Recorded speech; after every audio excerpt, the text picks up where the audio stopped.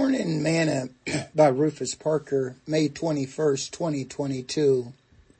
The least, whereof I was made a minister, according to the gift of the grace of God, given unto me by the effectual working of his power, unto me, who am least than all saints, is this grace given, that I should preach among the Gentiles the unsearchable riches of Christ, and to make all men see what is the fellowship of the mystery, which from the beginning of the world have been hid in God, who created all things by Jesus Christ.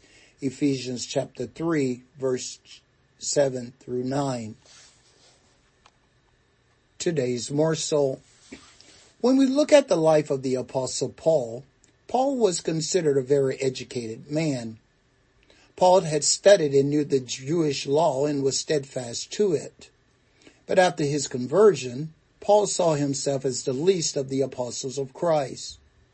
We don't read a lot about the other apostles' education that were chosen by Christ, but Paul tells us about his, and yet he felt small when it came to Christ and being called to share the gospel. You see, not until you are willing to humble yourself before Christ are you able to grow in the knowledge and understanding of Christ. Therefore, I believe when Jesus said that except a grain of wheat fall in the ground and die, it abideth alone, but if it die, it bring forth fruit. He was giving us an example of humility, because not until you are willing to accept being a servant can you grow up to be a king. Sing this song with me today.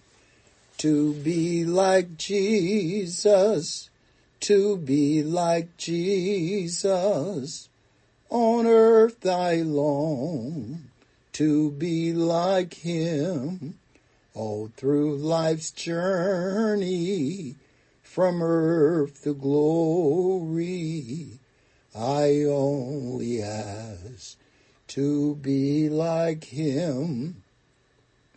Thought for today. No one can grow if he does not accept his smallness. Pope Francis.